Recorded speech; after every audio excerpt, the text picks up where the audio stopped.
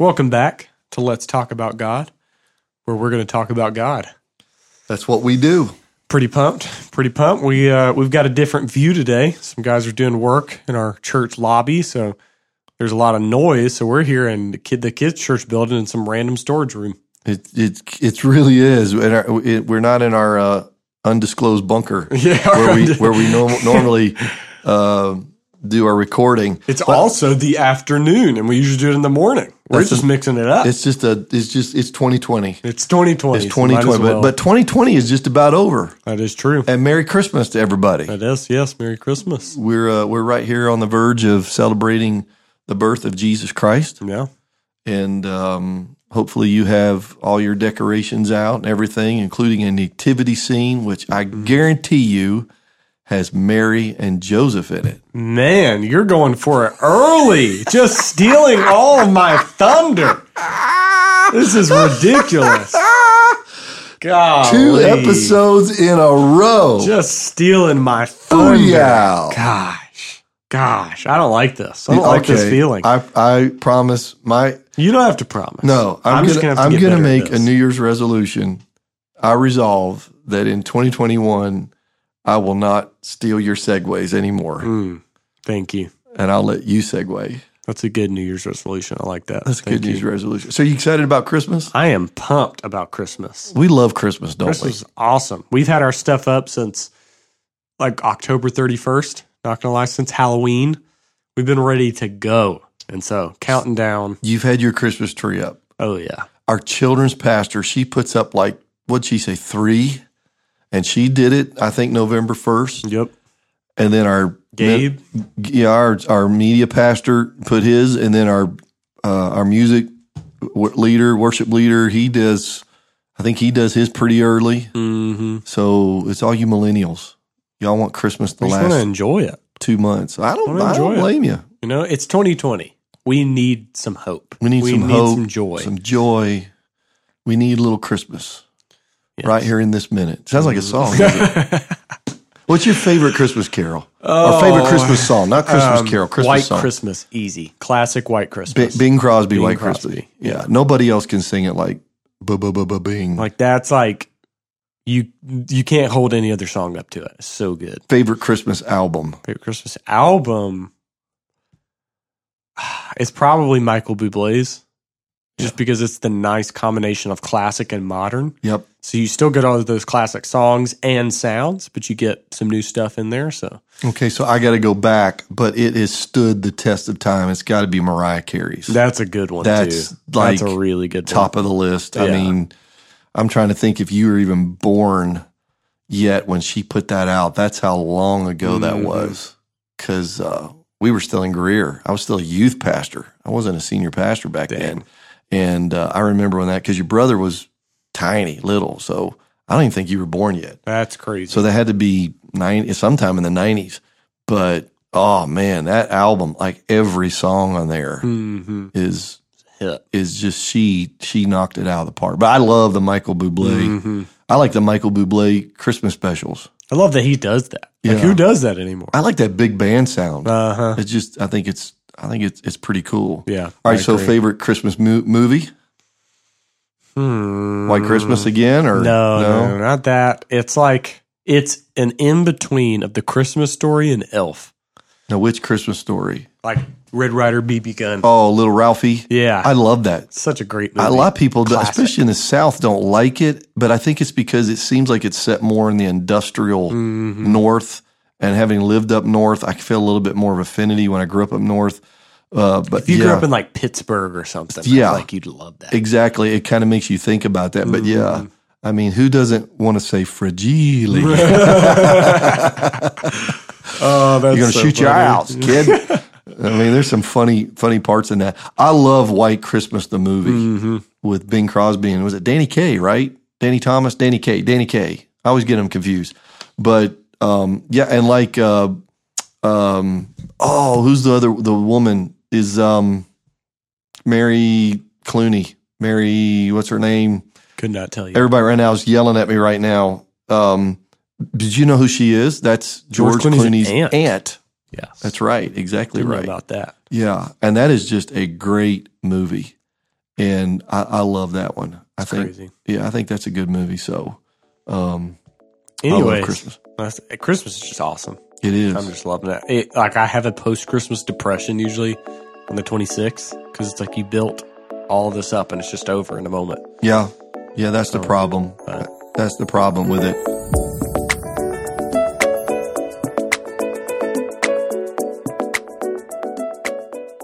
Well, on a brighter, lighter note, we need to talk about two of the main characters of the Christmas story, other than Jesus. Mary and Joseph. Mary and Joseph. You alluded to it earlier. You punned to it earlier. I did. And I pulled an Evan. I've enjoyed some of our character highlights recently. We recently did John the Baptist. Now we're doing Mary and Joseph.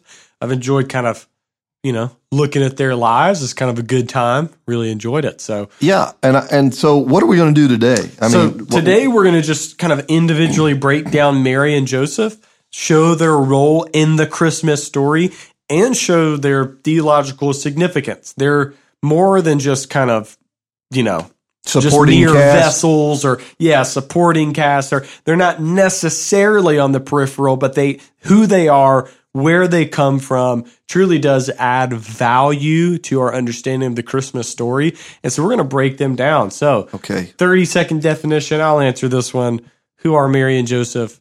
It's the mother and the father of Jesus. Joseph could technically be called the stepfather if you want, but come on, the legal mother and father of Jesus, the Son of God. Yeah, his earthly parents. That's right. Yeah, there you go. Yeah, let's go for it. So let's start with Mary. Mary really kind of holds the most significance, I'll say, because she is the biological mother of Jesus, because she fulfills some Old Testament prophecy. We can spend most of our time on Mary, and then we'll close out with Joseph, who still has some major importance for who Jesus is and what he came to do. So first, let's talk about Mary. As usual, where we can, let's start with an Old Testament background before we look at her in the New Testament.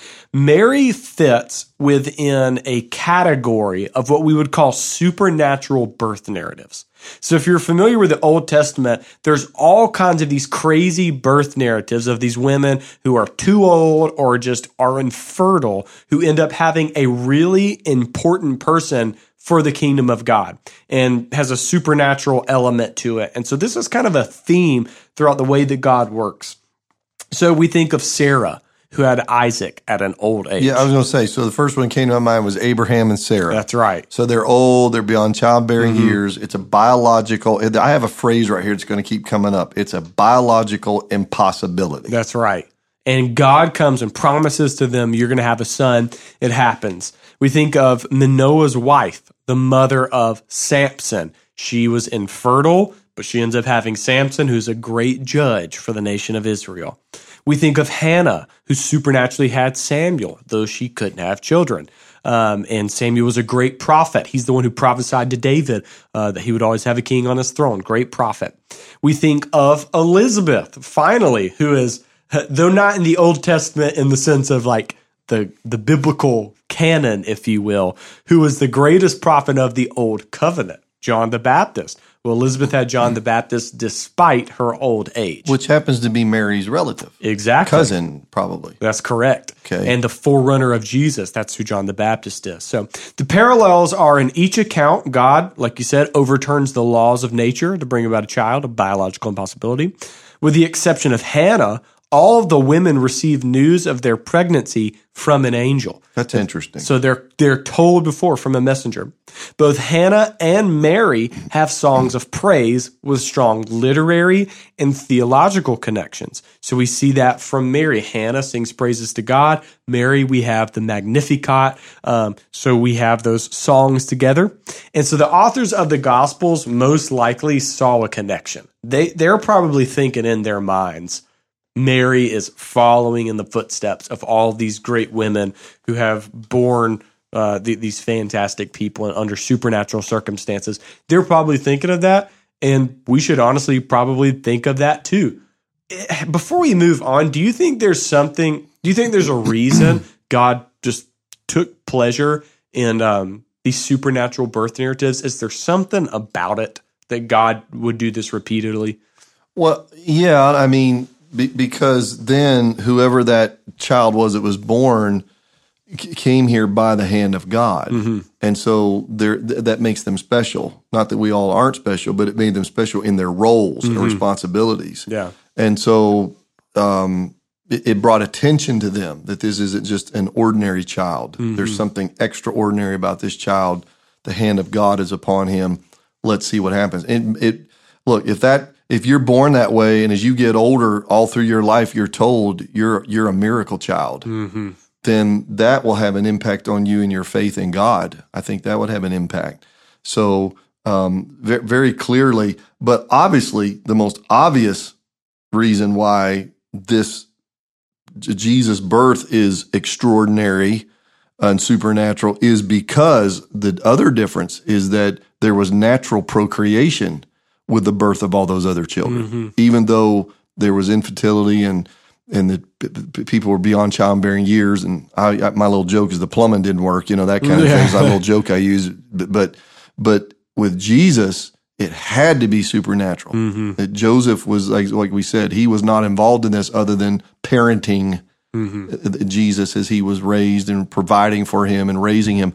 So that's the difference, is that the Holy Spirit overshadowed Mary. That's right. And that's what makes her, while there are similarities here, that's what makes her stand out from any other woman in this list. Yeah. I think the reality of everyone else was infertile, meaning that they were married, but they just couldn't have a kid biologically. Mary takes it a step further, and she's not even married.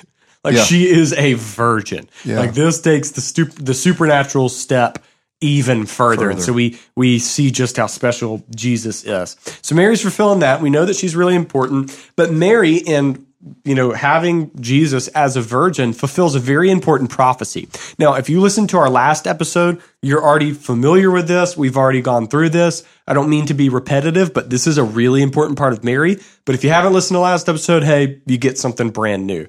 But Mary fulfills a prophecy made by Isaiah, found in Isaiah chapter 7, verse 14. And so Matthew, to reiterate, records that all of this, he says, so all of this was done that it might be fulfilled, which was spoken by the Lord through the prophet, saying, behold, the virgin shall be with child and bear a son, and they shall call his name Emmanuel, which is translated God with us. And so Isaiah prophesies that there's going to be a virgin who's going to have a child that's going to be a sign that God is with us and is actually going to fulfill God with us, to be, God with us. So Mary is actually playing an important role here, because it's not just that Jesus was prophesied about, but that Mary, that a virgin, was prophesied about. So she's fulfilling a very, very important role as someone, bringing the Messiah to save the world. 700 years before her birth,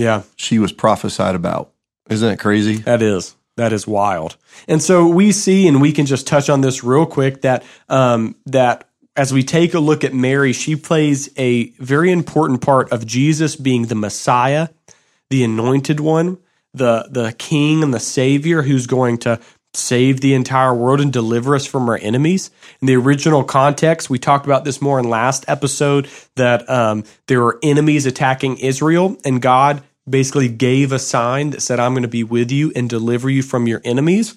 Well, in the same way here with Jesus, Jesus is God with us, and the virgin birth is a sign that God is with us, and he's going to deliver us from our enemies, not physical enemies, but spiritual enemies. And Mary plays an important role in what Christmas is all about. Yes, and by being a virgin shows that he was not of earthly descent, but rather of heavenly descent. Yeah. That as the God-man, his humanity came through Mary, but his divinity was his from all eternity. That's right. And that he was the Son of God. And so that is a really important thing to think about with her being a virgin. That's really good. And I think that's something we didn't really highlight last episode, but something that we can really focus in on this episode, is that it is God in the flesh. And so no one could accuse them of Mary and Joseph of having a child. It really stands out that this is God becoming a man through supernatural means. There's no way it could come through regular procreation.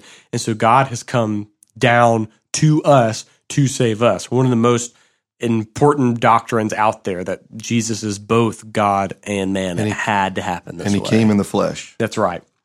So let's continue to look at Mary in the New Testament, and it's real simple, and it's basically that Mary is the virgin. So in Matthew 1:18, the narrator alludes to Mary's virginity and explicitly mentions the Holy Spirit's role in the conception of Jesus, saying when his mother Mary had been betrothed to Joseph, before they came together, she was found to be with child from the Holy Spirit.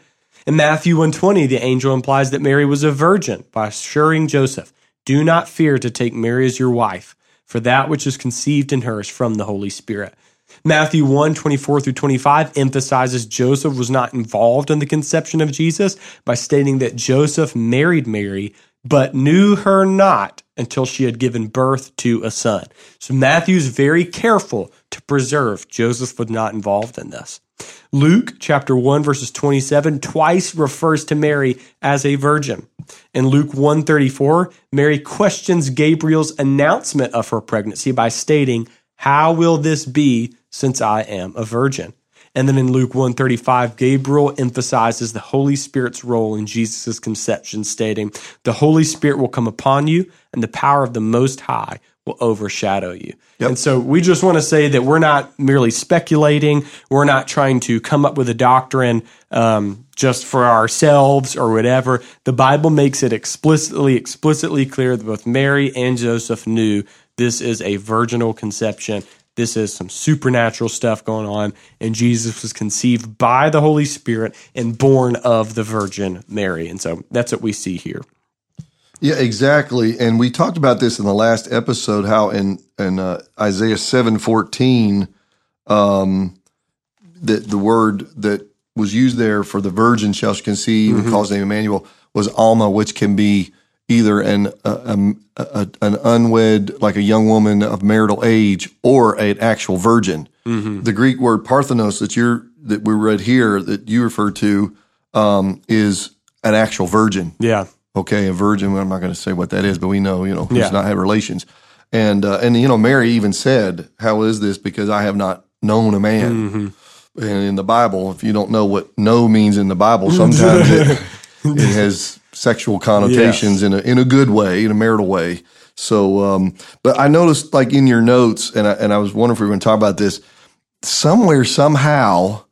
Where did this concept come from about Mary's perpetual virginity? So, explain what that means, real quick, before we talk about it. Okay, so perpetual means forever. Yeah, going on and on and on for forever. So, Mary's perpetual virginity. That I guess what does it mean? It means that she was a virgin, and that even after she gave birth to Jesus, she was still a virgin, and she stayed a virgin her whole life till she died. Basically, the idea is that though she had Jesus, she's still considered a virgin, and then that she never had relations with Joseph, never had other children, that she was always a virgin for the rest of her life. It's what's called Mary's perpetual virginity, and there's a lot of talk about it, because what you'll find is mostly today in Roman Catholic. Yeah, I was going to say, where did this come from? The Roman Catholics? Well, I'm not going to say that it came from the Roman Catholics, but today you'll see Roman Catholics, Eastern Orthodox, many Anglicans, even Lutherans believe in the perpetual virginity of Mary. And it's from this verse in Matthew where it says, "And Joseph, being roused from sleep," this was after the angel talked to him, "did as the angel of the Lord commanded him, and took to him his wife, Mary." And the verse says, "and did not know her till she had brought forth her firstborn son." And so they take that phrase, "did not know her," and say that he never knew her. There's that. They say that the word "until" does not necessarily mean that the thing has to happen, but it's just a way of speaking, like until that happens, even though it doesn't have to happen. And then one of the biggest is the term adelphe. So adelphoi for brother and adelphe for sister. So the early church father Jerome talked about who wrote the Latin Vulgate. So he's translating from Hebrew and Greek into Latin. And he says that this word in Greek doesn't necessarily have to mean brother or sister, but can mean something like relative or cousin. And you're making reference to the verse where they said, are not his brothers here with us, James, Joseph, Judas, and Simon? Are you shocked I knew Jesus' brothers' names? And are not his sisters here with us? That verse, and when Jesus says, who are my brothers and my sisters? Because, they're calling him crazy. Yeah. And, those who do the will of God are my brothers. So they're going to question that. Okay. So anyway, some of you maybe say, I didn't even know this was a thing, but it is a thing. And it's not a thing with us, though. Because I'm of the opposite, and I think the Bible says to me, he did not know her until she had brought forth her firstborn son, and then I think he knew her in that intimate way of husband and wife to procreate, and then I think they had four biological. He had four boys and at least two girls, maybe three or four, because they didn't say, they just said sisters. So there were at least two. So Mary had 6 children beyond the birth of Jesus. Can I just play devil's advocate for fun? Yeah. So there are some early church fathers like Tertullian and others who believed that he had kids. And then there were others like Jerome and Origen and those who believed that she was perpetually a virgin. And this actually took hold in the church's tradition. And check this, even Luther, John Calvin, and John Wesley all believed in Mary's perpetual John Wesley virginity. did. All 3 of them held on to that belief. And so a lot of the rationality is this, that Mary's womb is so special that she bore literally God, that it would be something that she would never do again because it was made, in a sense, a holy or a sanctified thing. Yeah, it was sanctified. And so she would never again have brothers and sisters. Who knows? It's not, Well, I think, to carry it on then, devil's advocate, is that if you go on, James, so if you're going to say he's a cousin or a relative, James went on to become the head of the Church of Jerusalem and an apostle. Well, here's another theory, right? So Jerome takes cousin relative.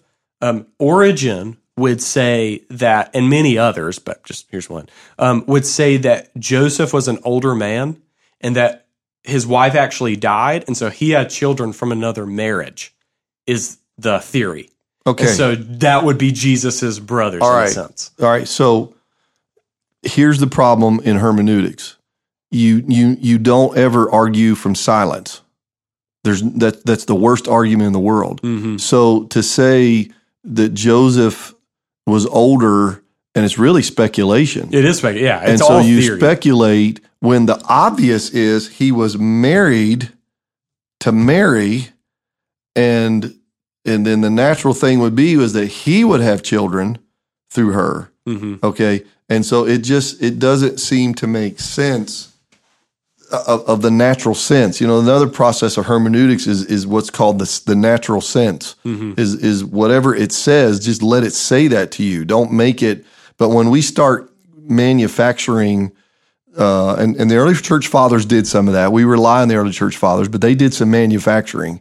I would argue that they were his biological stepbrothers and sisters, if you will, in that sense, that they were the children of Joseph and Mary. Mm-hmm. I would just have a hard time, seeing it any other way. Can I keep going just for fun? Yeah. Okay, so here's a couple more arguments that they would make. One, they would basically say that there's a concept in that time that it's possible that a woman would declare herself a virgin forever to devote herself to God.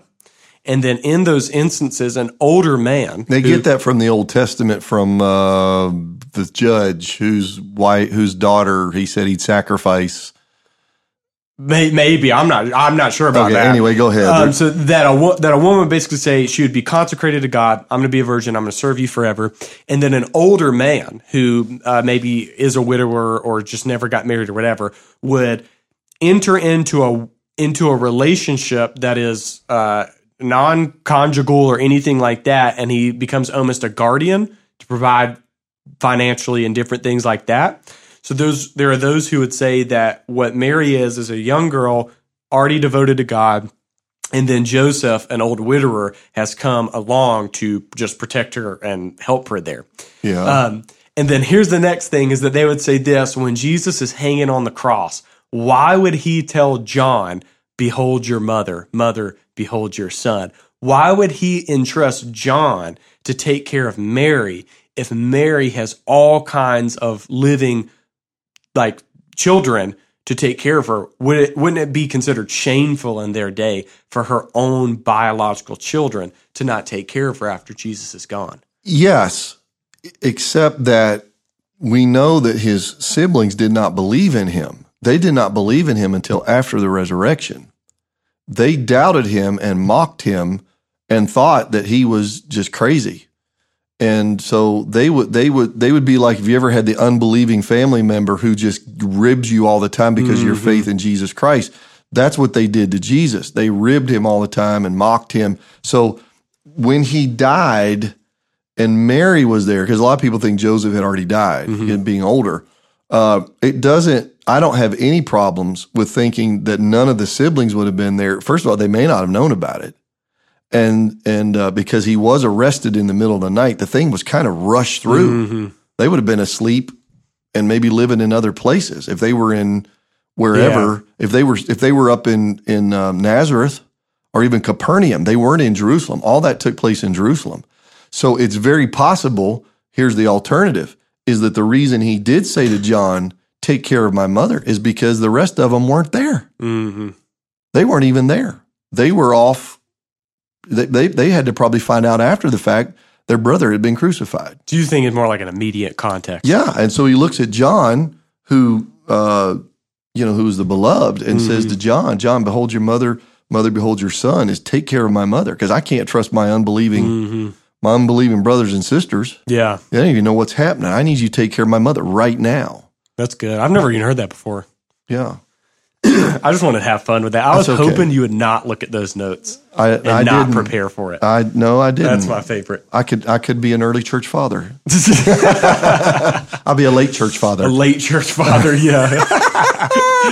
Oh, man. That's hilarious. All right. Well, that's that. Maybe you just learned something new today. You didn't even know that was a thing. Let's move on to Mary's faith. So we know Mary plays an important role, and we're even going to talk about that anymore, but we can look at biblical characters and find things about them that we can admire or learn from, different things like that. Mary was a woman of faith, and this is something that we can look at. In Luke chapter 1, verse 38, Mary says, it says, "Behold, the maidservant of the Lord, let it be to me according to your word." And the angel departed from her. So Mary is this young girl, randomly approached by an angel, this crazy experience after 400 years of dead silence from God, and just shows up and says, "You're going to have the Messiah." Like, that's crazy. And she's probably, a lot of scholars think, a teenage girl. A teenage girl. Yeah. And then compare her with Zacharias, who's a grown man, a priest, and does not trust the angel, but she does not doubt. She asks, how's it going to happen? But not in a doubting way, but in a sense that just says, I'm a virgin. Like, just, can you explain this more? And so it's pretty admirable to have this wild situation. And she has this true childlike faith that says, I don't really understand all of this, but I know God's going to do it. Yeah, then here I am. I'm a humble servant. Do whatever you want. Where Zacharias questioned the what. Mm-hmm. He was questioning God doing this, and that was doubt. Yep. And boy, he was mute for 9 months. Mm-hmm. She just questioned the how. Yeah. She's like, okay, I believe the what. I just don't know how this is going to happen. That's because right. I'm a virgin and I'm a teenage girl and not married yet. And how's this going to, so she was just wondering how the mechanics of the thing, how's this going to come to pass? But it was an incredible faith. And I think the comparison you make, I kind of think the same thing, as Zacharias knew the law and he was supposed to be a spiritual leader. Yeah.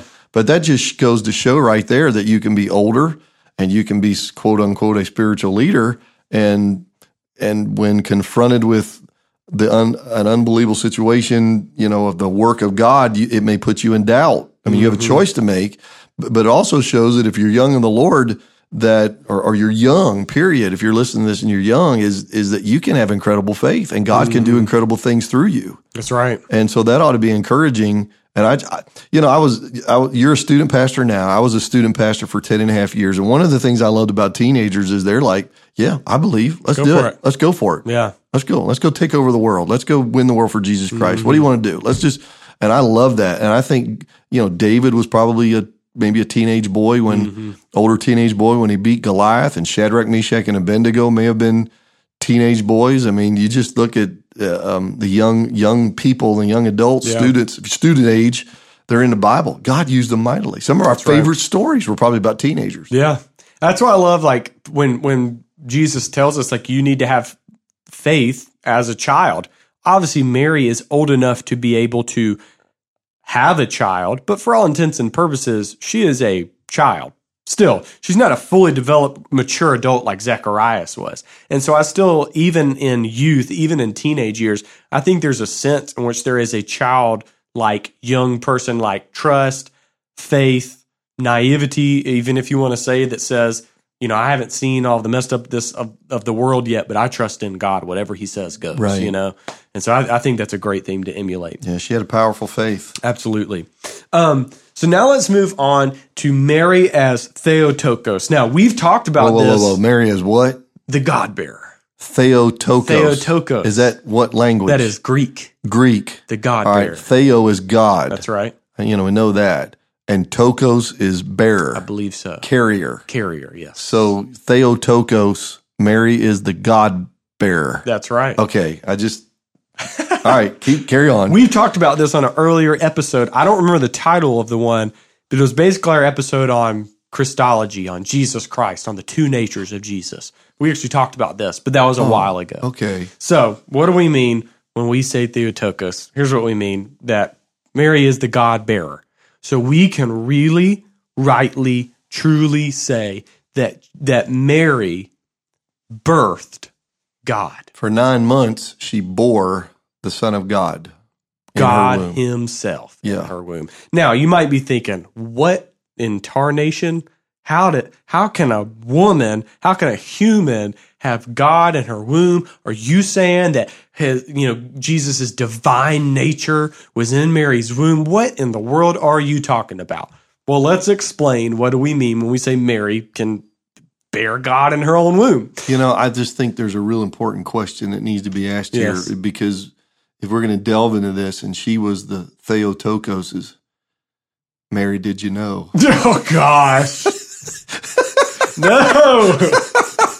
You knew I was going to put that in there. Did you know that your baby boy? All right, anyways. So there you go. I had to work in the Mary, did you know line. I have been waiting. I have been waiting this whole time for the door to open, and that was the moment. Mary, did you know that you were going to be the Theotokos?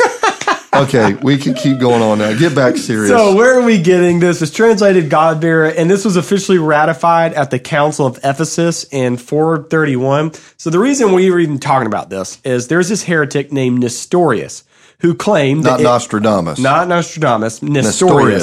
who claimed that Mary couldn't possibly have bore God. Why? Well, because God is divine.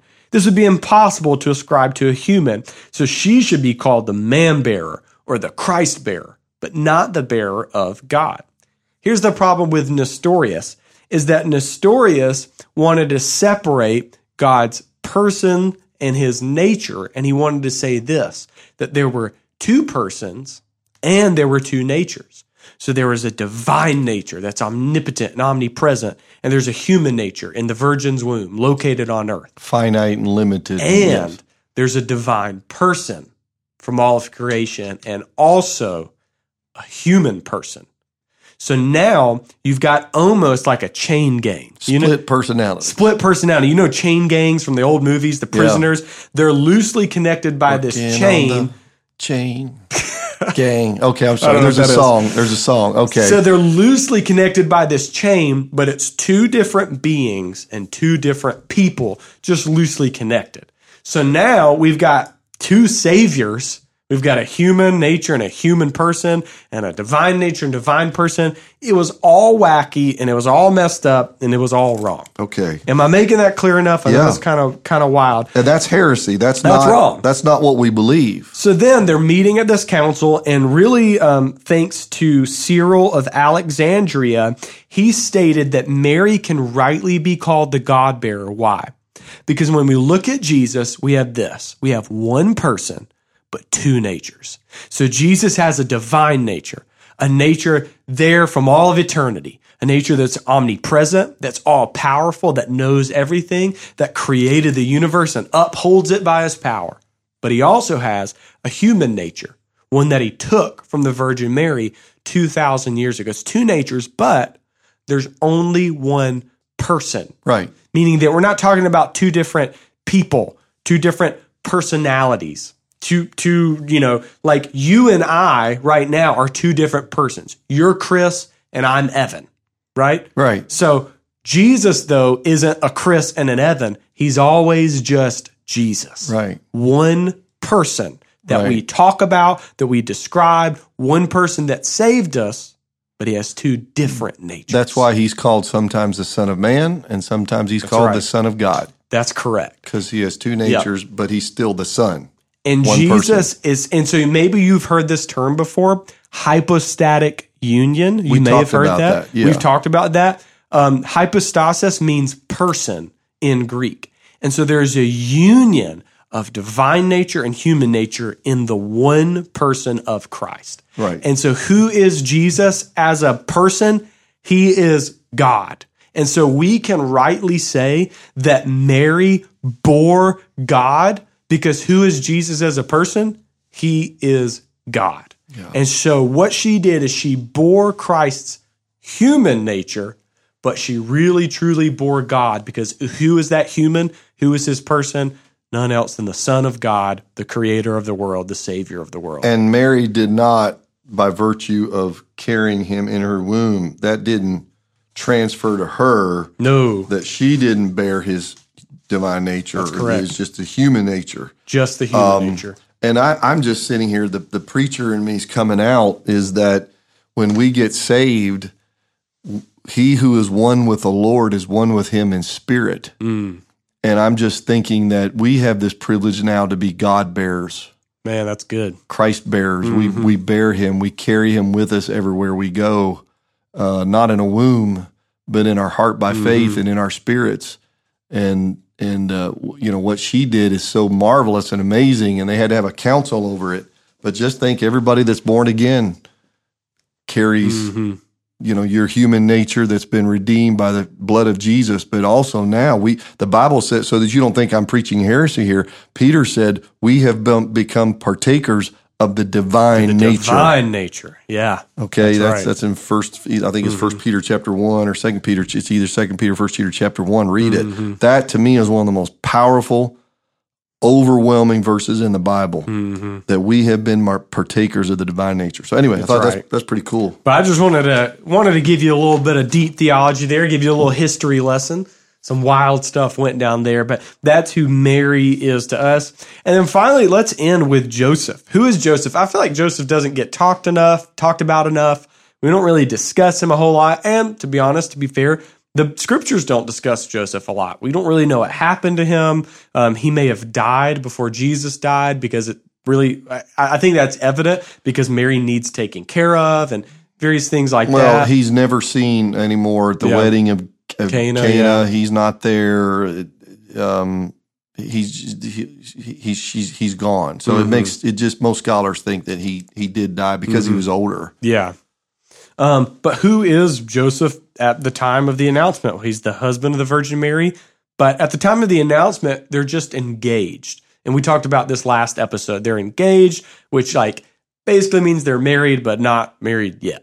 They're betrothed. They're betrothed. So, it's something we don't do. And we know this. We talked about this last episode. He was of the seed of David. That's right. He was of the royal line of David. Mm-hmm. So he was actually of a kingly line. Mm-hmm. Okay. But yet, he was not a king and he didn't live in a palace.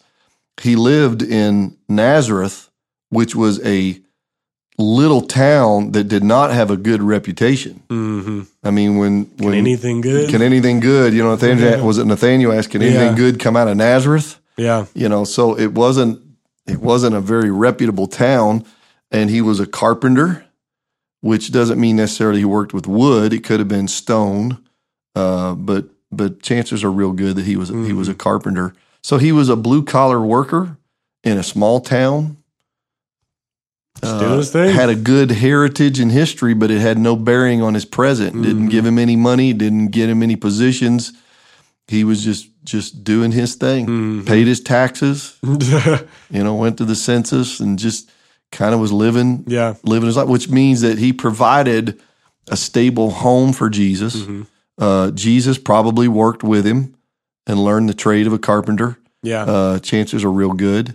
Took his family to synagogue. There was a synagogue at Nazareth, so I'm sure they went there because they knew them. Because when Jesus went back, they said, "Is this not the carpenter's son?" So they knew Joseph, and they knew Jesus. So small town, if you're living in a small town, you can kind of identify here with Joseph. Right. Small town, blue collar worker, 9 to 5, tradesman. Seemed like a good man. He was going to divorce Mary quietly when he thought she had cheated on him. He was not going to try and bring shame to her name or anything like that. And then he stuck it out with her. He trusted God. And believed in him, which is an admirable quality. I know we discussed it last episode, but for those who maybe have skipped, who haven't listened to that yet, tell me the significance of Joseph coming from David's line. What does that mean for Jesus? Well, it means then that he's of the tribe of Judah, which is where the royal line came out of, and and he's of the lineage of David, which is a royal line. So he's in the royal line, even though he's just a carpenter, because there aren't any kings of Israel anymore. But it's still, he's in the bloodline. So even though Jesus is not the blood birth child of Joseph, because Mary is also. So because he is born in the tribe of Judah, in that line, then it fulfills the messianic prophecies. That's right. Where Jesus is to be the king who will sit on the throne of David forever and ever and ever. But let me ask you this. What little imagination area here? What kind of influence do you think Joseph had on Jesus, and how much do you think when Joseph went to his grave, how much knowledge do you think he had that his son was extraordinary? I mean, even to the point, did Joseph, or let me just ask you this way. Did Joseph go to his grave knowing this child that I've helped raise is the Messiah and the Son of God? I think he did because the angels announced it. I don't think he knew exactly what that meant. Not even Jesus' own disciples did till really, post-resurrection, reception of the Holy Spirit. But I think he knew in his own framework, this kid is the Messiah. And one of two things, he either knew this kid's special or I'm the greatest dad in the universe, because Jesus was without sin. So he never got a spank. Did Jesus ever get a spanking? Jesus never got a spanking. Did Jesus ever sit in the corner? No. Did Jesus ever have timeout? Never. I mean, all these other kids are out there acting up, and they're going, why can't you be more like Jesus? Maybe that's why his brothers hated him so much, his stepbrothers. They're getting whoopings and stuff, and Jesus is like, told you. Mary told him all the time, why can't you be more like your older brother? Yeah. That's good. I mean, Jesus was probably sacrificial from an early age. He was probably a helper. Probably did stuff from other people. I mean, Jesus is Jesus, and he grew in wisdom and stature and favor with men and his human nature, but he was without sin all the way. And so he lived that out. And so I imagine his parents were like pretty blown away. And do you think then that's why they were shocked when they went to the temple? They went up for the feast, and then they traveled 2 days or whatever it was and couldn't find him, and they had to go back to Jerusalem, and they searched everywhere, and they finally found him in the temple. He was 12 years old. Yeah. And, they said, don't you know, we've been searching for you. You've been, in essence, we've been out of our minds. And he said, don't you know that had to be about my Father's business? How do you think Joseph reacted at that moment when he actually referred to somebody else other than him as his father? I don't even know what you think at that point. How do you even process that? I assume he picked up knowing that he's talking about God, but he's like, what is wrong with this kid? Because his father's business obviously was carpentry. Carpentry, yeah. But here he's saying, don't you know, and he's in the temple, asking these questions and answering these questions, and the scribes are like shocked. Who is this kid? This kid knows more than we do. And then he tells his daddy, I got to be about my Father's business. I feel like, I want to use the correct language here. I feel like his family probably knew that there is something a little odd about Jesus. Not in a bad way, not like that, but they really thought that he was a crazy person. Like his family came and said, like, "Are you out of your mind?" Yeah, not like Mary and Joseph. No, yeah, but his siblings, but like his siblings and stuff, Yeah. because he's teaching and preaching and he's spouting all of this wisdom. And he's got crowds around him and doing this whole ministry, and so they're like, "What is going on?" Like this guy never messes up his whole life. He's been a carpenter. He's just doing what his dad did, and now he's out here preaching. Like, what is like? Who is this guy? You know, Yeah. and that's even why his hometown was so offended at him. Who do you think you are? You do blue collar work. Why are you speaking with this authority, with this Moses-like authority, this God-like? Like, what is happening right now? I think when he became, and I'm going to use this term on purpose, a rabbi, because that's what he was. They called him that, Yeah. Rabboni, rabbi. So in that context, he became a rabbi. You know, it would be like, I guess, you know, somebody who's grown up in the family trade of a plumber or a carpenter or whatever, and they're learning with their dad, and they work with their dad, and all of a sudden one day they look at their dad and they say, "God's called me in the ministry. I'm going to start preaching." And he quits the job, the family business, and starts itinerant preaching. I mean, it would have been similar to that. Of course, Joseph was probably dead by the time that happened. Yeah. But I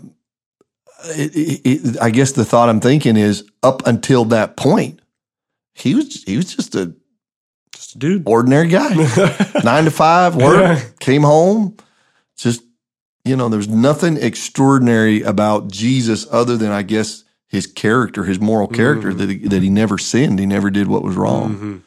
But that's why I think they were shocked at Nazareth when he came back. Now he's got these crowds and he's got a reputation. They're like, "Who do you think you are?" You know, it's wild. and a lot of that had to do with, not in a bad way, but because of Joseph. They just, is this not the carpenter's son? You know, you're the guy from the family business. Yeah. And then, of course, they couldn't see him as the Messiah.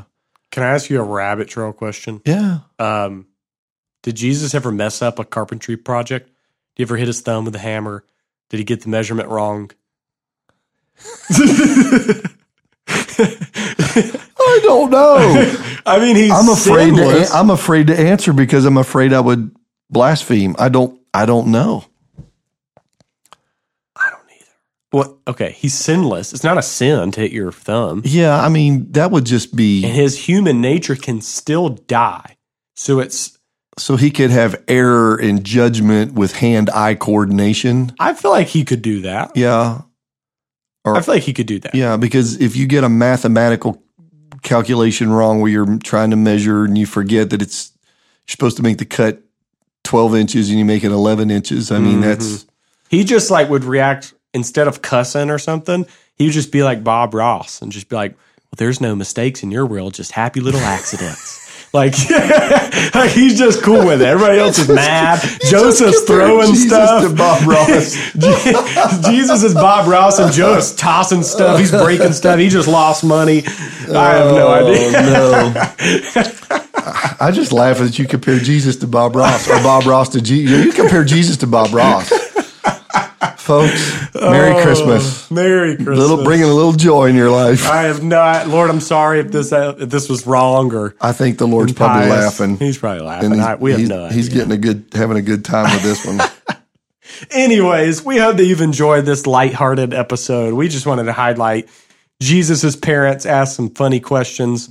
We went from deep theology, church councils, to is Jesus Bob Ross in a matter of minutes. So pretty exciting episode, I'd say. I'd say we've covered the gambit. We have covered it. So anyways, thank you so much for joining. Rate, subscribe, like, share the episode.